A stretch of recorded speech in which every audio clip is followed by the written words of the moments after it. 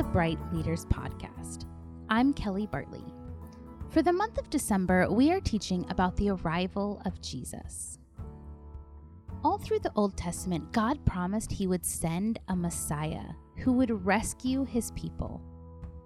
This month, we are journeying from the Old Testament prophecies about this Messiah to angel visits in temples and homes, and ultimately to the birth of our Savior in Bethlehem. Through this month, kids will discover that Jesus is the promised Messiah, and He brings us hope and joy. Today, we will be looking at Luke chapter 1 and learn about Elizabeth and Zechariah. The bright idea of the lesson is this: God gives His people hope. It had been many long years of silence for God's people.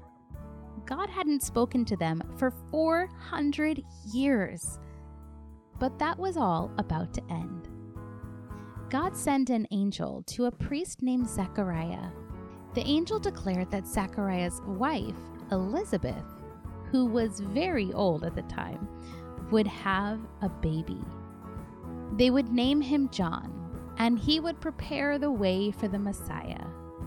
Zechariah became mute because he didn't believe at first.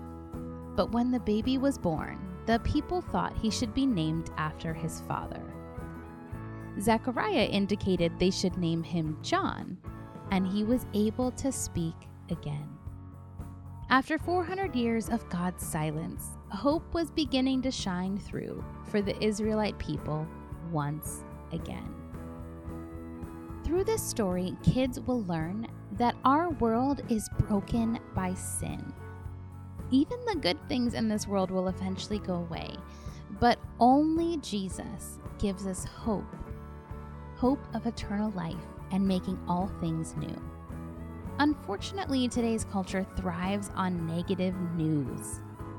All of this negativity can paint a very hopeless future for kids. There may be kids in your group who find it difficult to understand the concept of hope when the world around them feels dark. Kids will learn that this was also the situation for the Israelites. But God had not forgotten them, and He was their true hope. God offers us hope by giving us Jesus, who redeems His people and will one day restore all things. Zechariah knew God was sending one to rescue the people from their sins. His son John, later known as John the Baptist, would be very special. But he would only be pointing people towards the hope that was coming in Jesus. Jesus is our true hope. He's the only one who can forgive our sins and redeem what is bad in our lives and trade it in for God's goodness. Jesus is the only one who can heal this world that is broken by sin. Just like John the Baptist would eventually point people towards Jesus, this Christmas season points us toward the forever hope that we have in Jesus. For our leader training this month, we are talking about navigating the holidays. As we enter into the Christmas season, we have the opportunity to remember God's incredible activity on our behalf, how He restored our relationship with Himself through Jesus.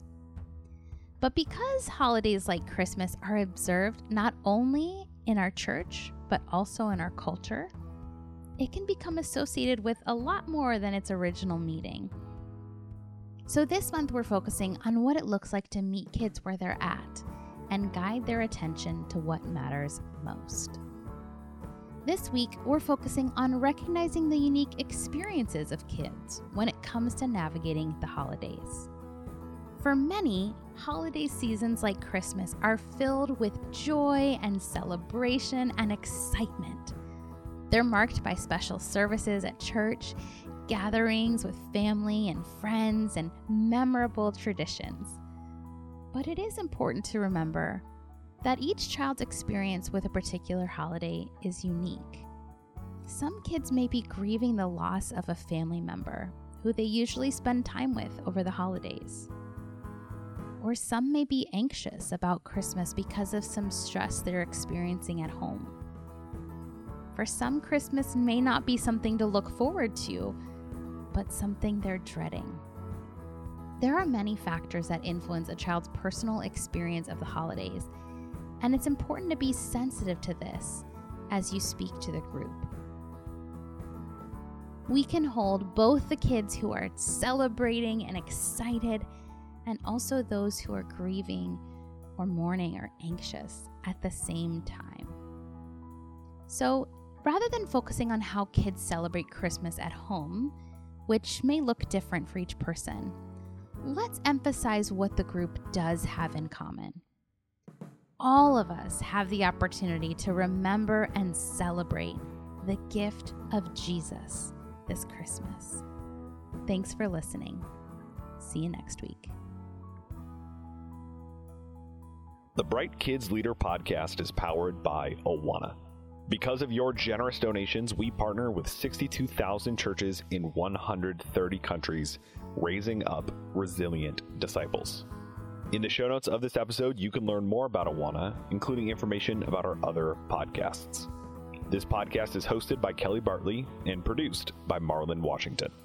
Go to brightcurriculum.com to learn more about how today's kids are the bright future of the church.